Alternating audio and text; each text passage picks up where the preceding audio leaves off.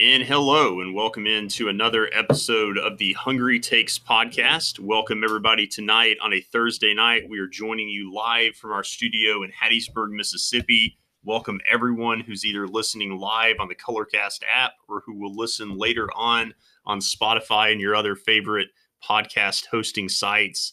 As always, you can follow us on Twitter at Hungry Takes. And Matt, we were talking about before the show tonight that it's been a busy week for both of us with our jobs. It's great to relieve some stress and be back on for our show. Yeah, Joe, this has kind of become a thing, right? It's just every Thursday, 6:30, 7 o'clock, we're here. We're kind of giving everybody our hot takes, our hungry takes on what's going on in the world of sports. It's kind of become cathartic a little bit, to be completely honest with you. It really has, Matt. And I know that we had some people join in the chat. And like I said, wanted to welcome everybody. And if you've not listened to the Hungry Takes podcast before, really appreciate the support. We're hoping tonight might even bring some people on the hot seat if time allows. And Matt, I did want to give you an opportunity, because you always articulate this so well, to maybe give some of our first-time listeners a little bit of an insight into what our show entails. Yeah, Joe. So there's no telling what you're going to listen to when you tune into Hungry Takes, right? So we're going to talk general high-level sports. Tonight, we're going to specifically focus on the NFL. Other nights, we may jump into the NBA, NHL, golf, tennis. I mean, across the board, we'll talk about any sport. Along the way, we have this new cool hot seat feature, which allows us to have guests on in the moment if we hit a hot topic or a hungry take topic that they love. And then we also bring on crazy guests from time to time.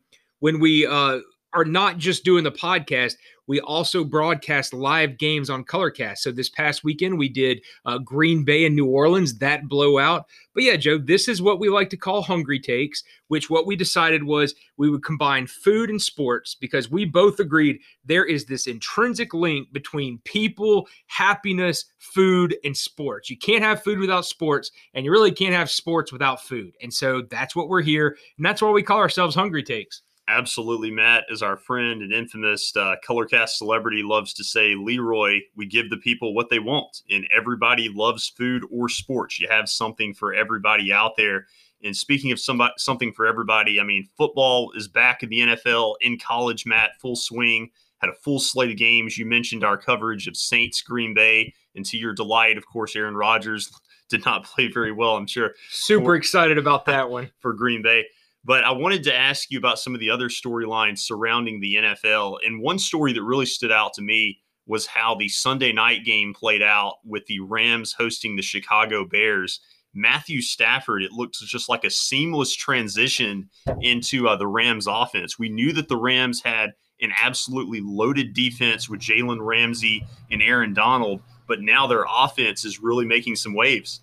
Yeah, and with Matt Stafford, I would like to give him the benefit of the doubt. I have always wanted to give him the benefit of the doubt, mainly because of the Detroit Lions organization. Okay, and what I'm saying here is you could look at Matthew Stafford. He throws a bunch of interceptions. He always had a late fourth quarter comeback, and the Detroit Lions would always lose. You could point to him and say, Matthew Stafford is really not that great of a quarterback.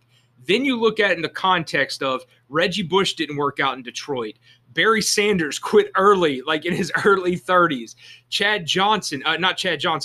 Megatron, help me with the name. Calvin Johnson. Calvin Johnson quit extremely early, decided to retire. I want to say in his late 20s, Maybe 30. Or maybe 30. So Yeah. he quit 5 to 8 years younger than he should have. And so when I see all of that, I say, this wasn't a Matthew Stafford problem. This was a Detroit Lions problem. And so now that Matthew Stafford is with the Rams, you've got Sean McVay. It's an innovative organization. They have all new facilities. They have players, Robert Woods, Aaron Donald, Cooper Kupp.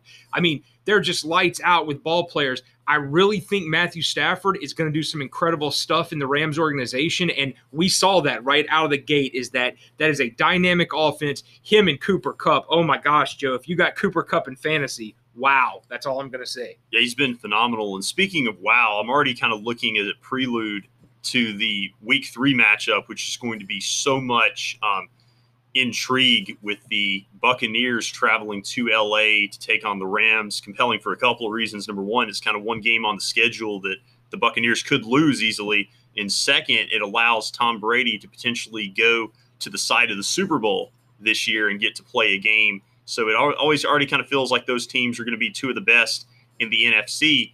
When we talk about Tom Brady, though, you can't talk about him without focusing somewhat on Bill Belichick. The Patriots, Matt, lost a season opener to the Dolphins. What do you make of Bill Belichick in this bounce back year potentially?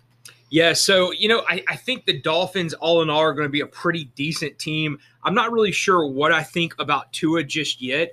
What I would say is that had the running back for the New England Patriots not fumbled the ball, 100% confidence that Mac Jones would have punched that in the end zone, right? Like all game, he was playing a rock solid game, great decision making. He was never really hurried. He did not make any bad decisions like we kind of saw with Zach Wilson at the beginning of the New York Jets game. So I have 100% full confidence that if that ball is not turned over by the New England Patriots running back, Mac Jones gets a touchdown right there, and ultimately the Patriots win. And so I think the outlook for the Patriots is pretty good, which is hard to believe, after releasing Cam Newton and just what that offense looked like with Cam Newton. Joe, I never would have thought Mac Jones may be the right guy.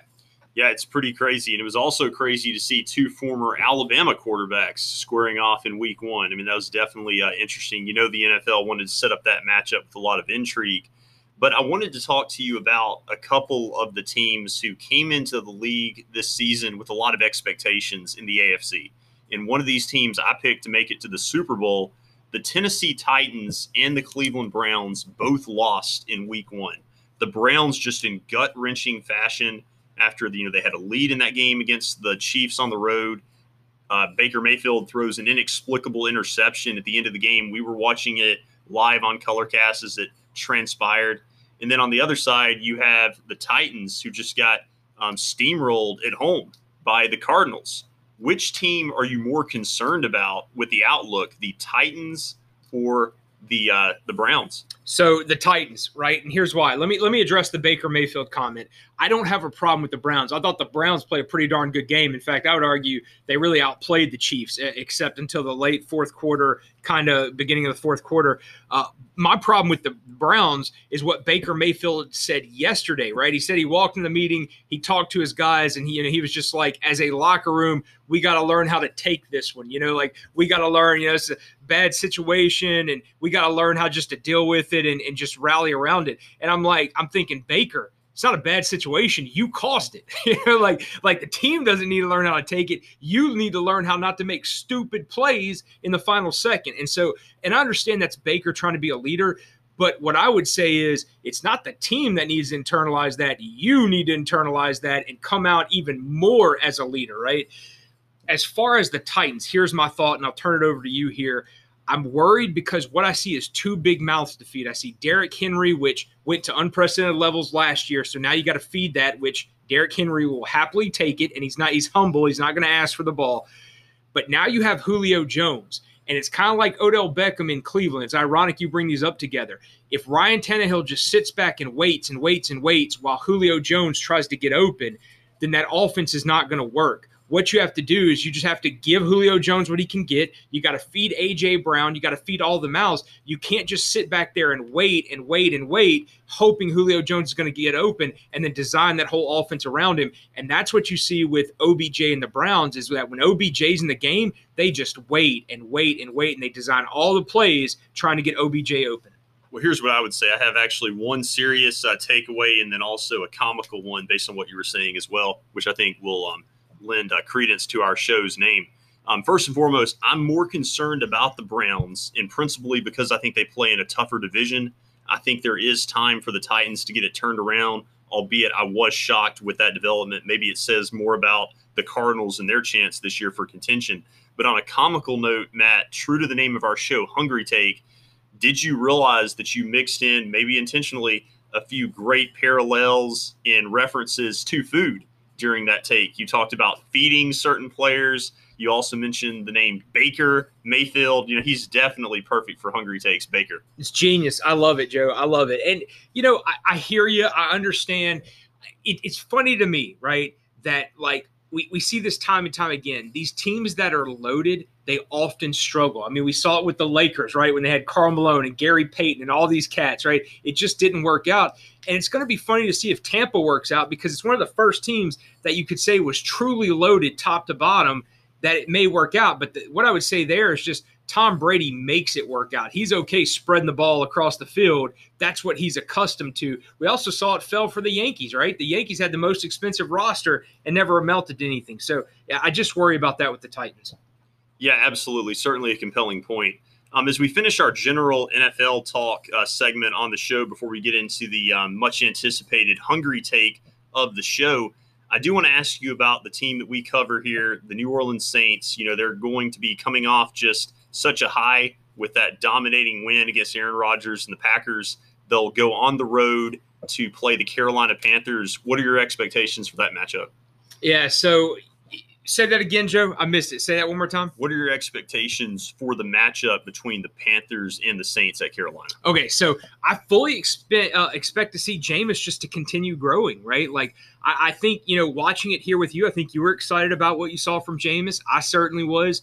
Efficient, productive, not the most pass yards, but at the end of the day, he convincingly beat a Packers team with 5 touchdowns. So I expect Jameis to just keep the momentum going, right, and have a really good game against Carolina. I expect to see the Saints defense really step up in that game and really shut down Sam Darnold and that kind of patchwork Carolina offense. Yeah, I'm definitely intrigued to see how Darnold looks in his second start for Carolina. Kind of surprised me that they got a week 1 win kind of quietly throughout the other headlines in the league. But I'm also interested, to your points, about Jameis Winston trying to follow it up in week 2. And I was most pleased with him not turning the ball over. He was very efficient. Yeah, he only had, 150 passing yards, but 5 touchdowns to 0 interceptions. He let the defense and the running game work, and that's the recipe for success with this Saints offense. And so it's also, though, going to be a very intriguing matchup from the running back position because you have 2 of the best running backs from the 2017 draft class in Christian McCaffrey against Alvin Kamara. Yeah, Joe, the last thing I'll say about that game is really about Sam Darnold. I feel like, there's just a list you can go down of Sam Darnold and Mitch Trubisky and all these guys. I think the latest one is about to be Tua, right, down in Miami. They're put in such bad situations. So you would look at the Carolina Panthers and say, oh, man, they got Sam Darnold. He's already been used up and he's no good. But the truth is, when you get drafted so high, you go to such a miserable team. One player is not going to make the difference. And that's kind of my argument with Zach Wilson there in New York, is that everybody thought he was going to be, or thinks he's going to be, the savior. It's not a Zach Wilson quarterback problem. It's an organizational problem. And so who knows? There may be a lot of juice left in Sam Darnold, and he may be a fantastic quarterback. It's just they get brought in at such a young age, put in such miserable organizations with high turnover. There's no way these guys can be successful. Well, I've been on record before when we were doing our NFL draft coverage back in the spring that I would prefer to draft a pass rusher or an offensive lineman with a top 5, top 10 pick, because I think it's just tough to throw these quarterbacks basically in the deep end.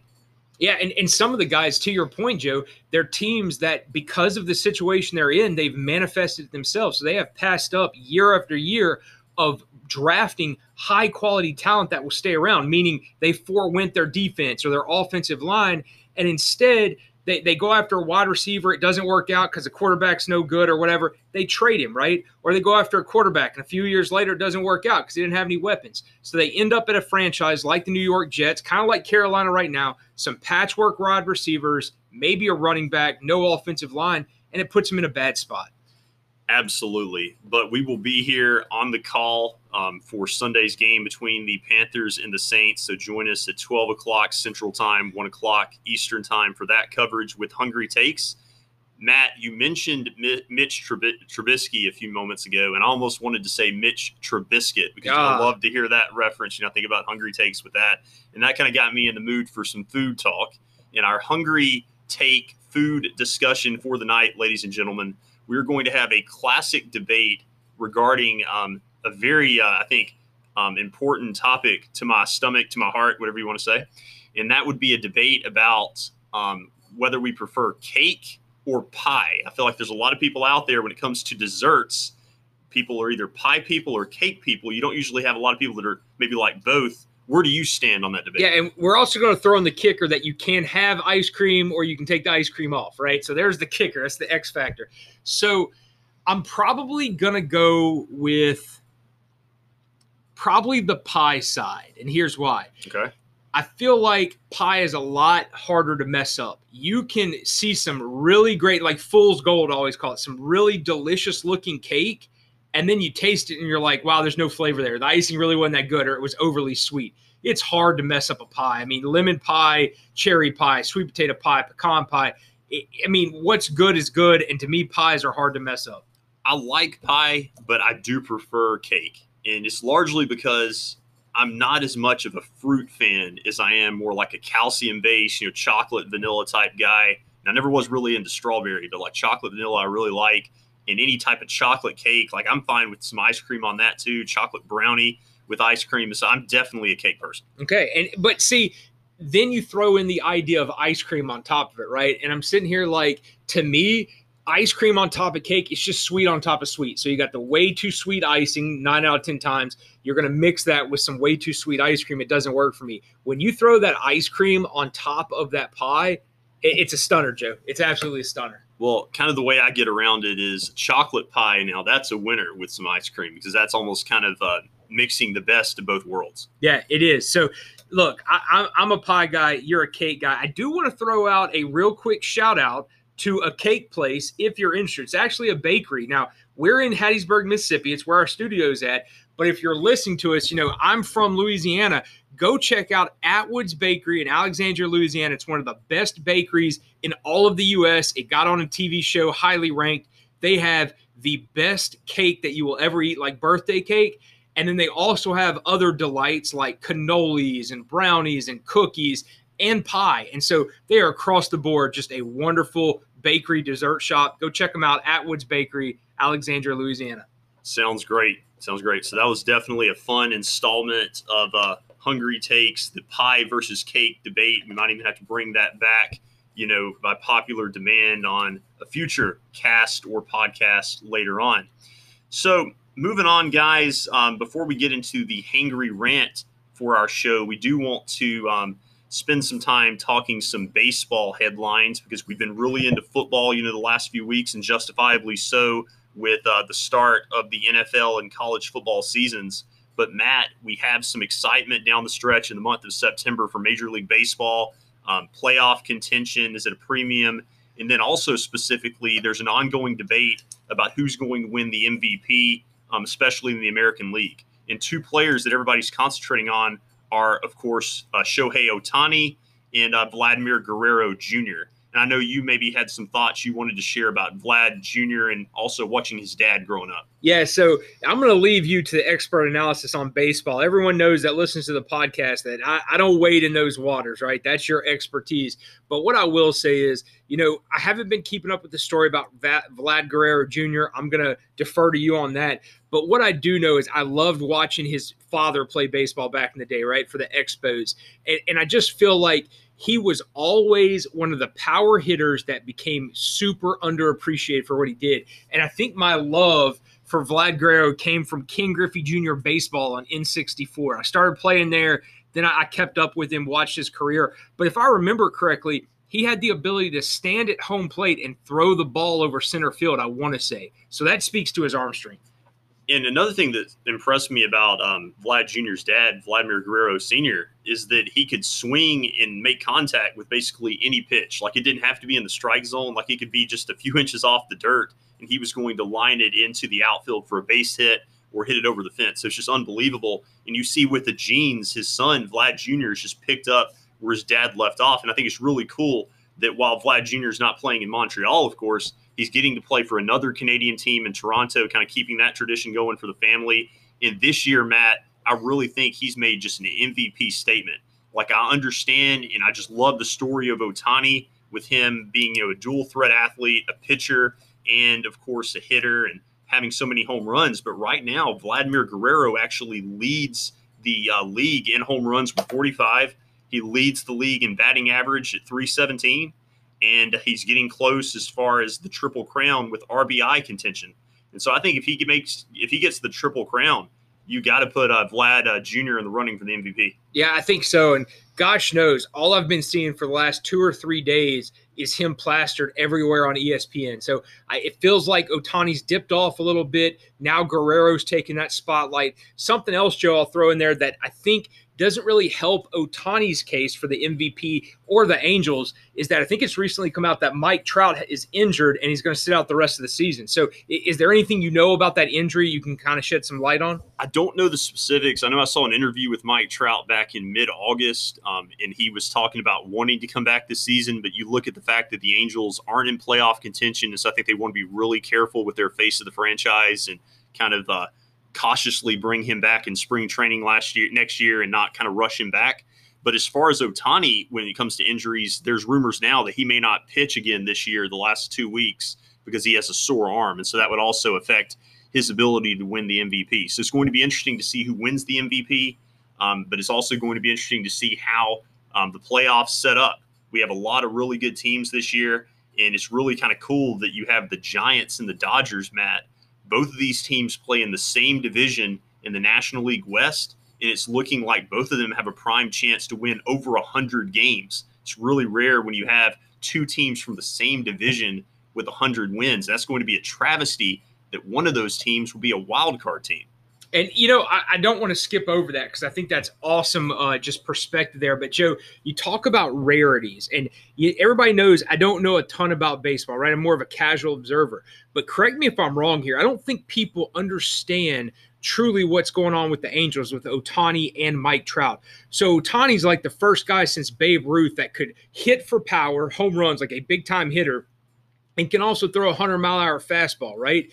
And then my understanding is if you deep dive Mike Trout's statistics, he is online with like the Mickey Mantles, the Willie Mays. Like he is that kind of talent. He's not good. He's not MVP. He's like legendary, like top 5 all time. And so you literally have like Babe Ruth and Willie Mays playing on the same team, and they don't get a whole lot of credit for it. They're otherwise kind of under the radar. No, that's right. And kind of the travesty is we've never this season really got to see both of them together for long stretches of time due to Trout's injuries. And in the past, we've seen Ohtani miss some time with Tommy John surgery. And so hopefully next year in 2022, both of these superstars can be out on the full stage in LA playing for the Angels, and, just really excited about the future of those players. And I'm still rooting for Ohtani. Like I do think that Vlad Jr. has overtaken him for the MVP race, but I hope that Ohtani is able to keep this going in the future. Yeah. And I think it's great for baseball, right? Anytime we've had this discussion, I know me and you get deep on this. This is something that we are definitely on opposite sides of the aisle on this. No pun intended there. But, we both agree that good things need to happen for baseball. Anytime big name players can be in the spotlight for the MLB, it's always a great thing. So good on Vlad Guerrero Jr. and hopefully Ohtani picks it up and keeps going. He doesn't have to sit out with that injury you were talking about. So, Joe, real quick, why don't you give our listeners kind of an update on the NHL schedule, right? Because we like to cover all sports. I know we had a quick update on that, and I'll turn that over to you real quick. Yes, we have, of course, an expansion team that's new to the NHL for the 2021-2022 season. And Seattle is actually, I believe, going to open the season. They're going to play one of the first games, if not the first games on the schedule. So it's going to be really cool for the Seattle fan base. And I'm excited as well for 2 reasons. One, it was kind of messing with me, kind of being OCD about the NHL having an odd number of teams, like 31 for a few years. Glad to see them add Seattle and get to 32 teams finally.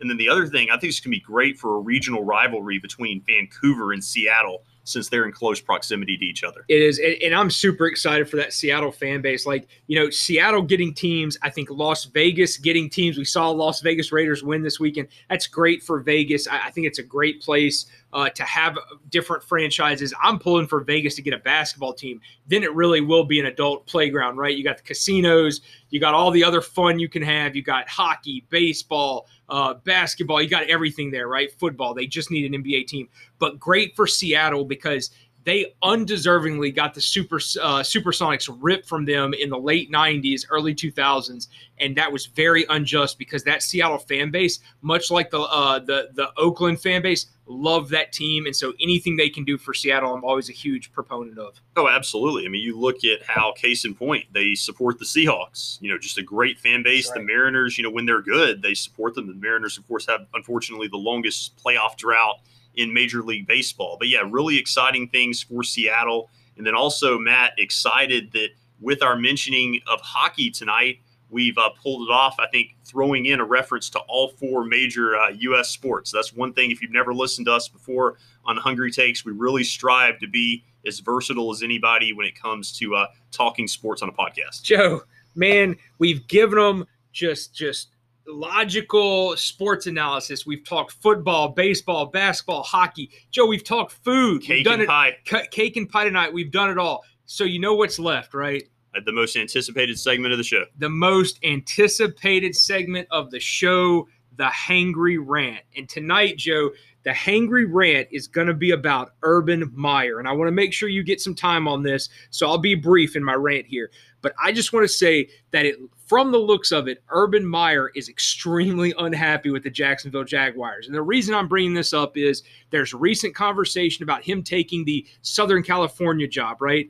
I don't see that happening. There's no way. You're talking about one game in NFL football. There's no way that Urban Meyer goes back to college. It's absolutely ridiculous. Just a reporter trying to make up a story. But what I will say is if you watch those games, if you watch or look at any image of Urban Meyer in his current state in Jacksonville, you can see he is as extremely unhappy as it gets. And the only reference I can make is that they got drubbed by the Houston Texans, who have lost their running back, their wide receiver, their quarterback. They have nothing left on that team, and they got drugged. I think it was 37-21.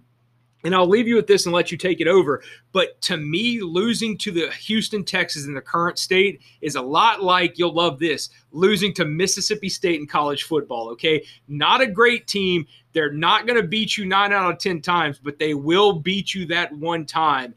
And you have the best quarterback in the last draft class, and you got beaten by the Mississippi State of NFL football. And so, to me, Urban Meyer's got to be extremely sad about his situation. Well, yeah, I love those references to Mississippi State and that limelight, similar to, you with Aaron Rodgers. So, yeah, definitely well played with that reference. But additionally, the other thing about it is you lose to a quarterback in Tyrod Taylor for the Texans. You did not lose to Deshaun Watson. So that's definitely concerning for Jacksonville.